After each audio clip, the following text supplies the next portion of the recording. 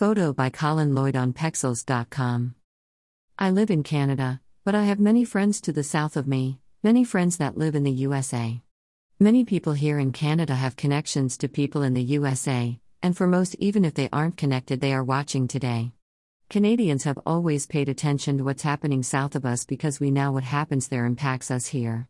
But more than that, this time we are watching and worrying because of the all-too-real fear of civil unrest or even civil war, depending on how this election unfolds.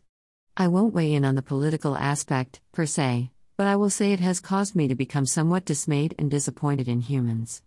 I cannot wrap my head around the fact that people get so entrenched, brainwashed if you will, that they will behave in manners that are unthinkable to me.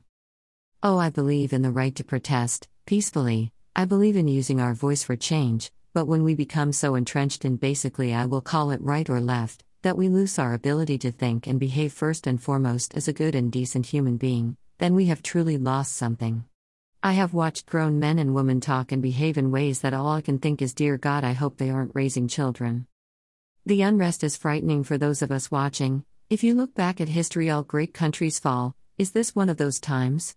I worry about my friends and their families. They are good, kind, hardworking people. They have the stress of a pandemic that is out of control there, and they have the election.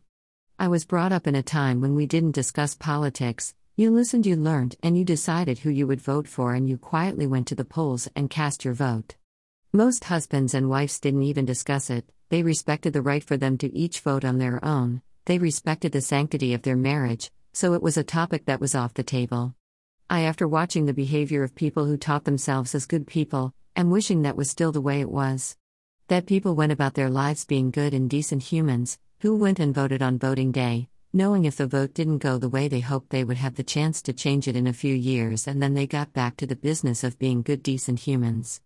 They say things always get worse before they get better. Perhaps that's true. They say whatever happens south of us is going to have a big impact on us. Political parties rise and fall, and I just hope and pray that it doesn't create in us the inability to be decent human beings above all else.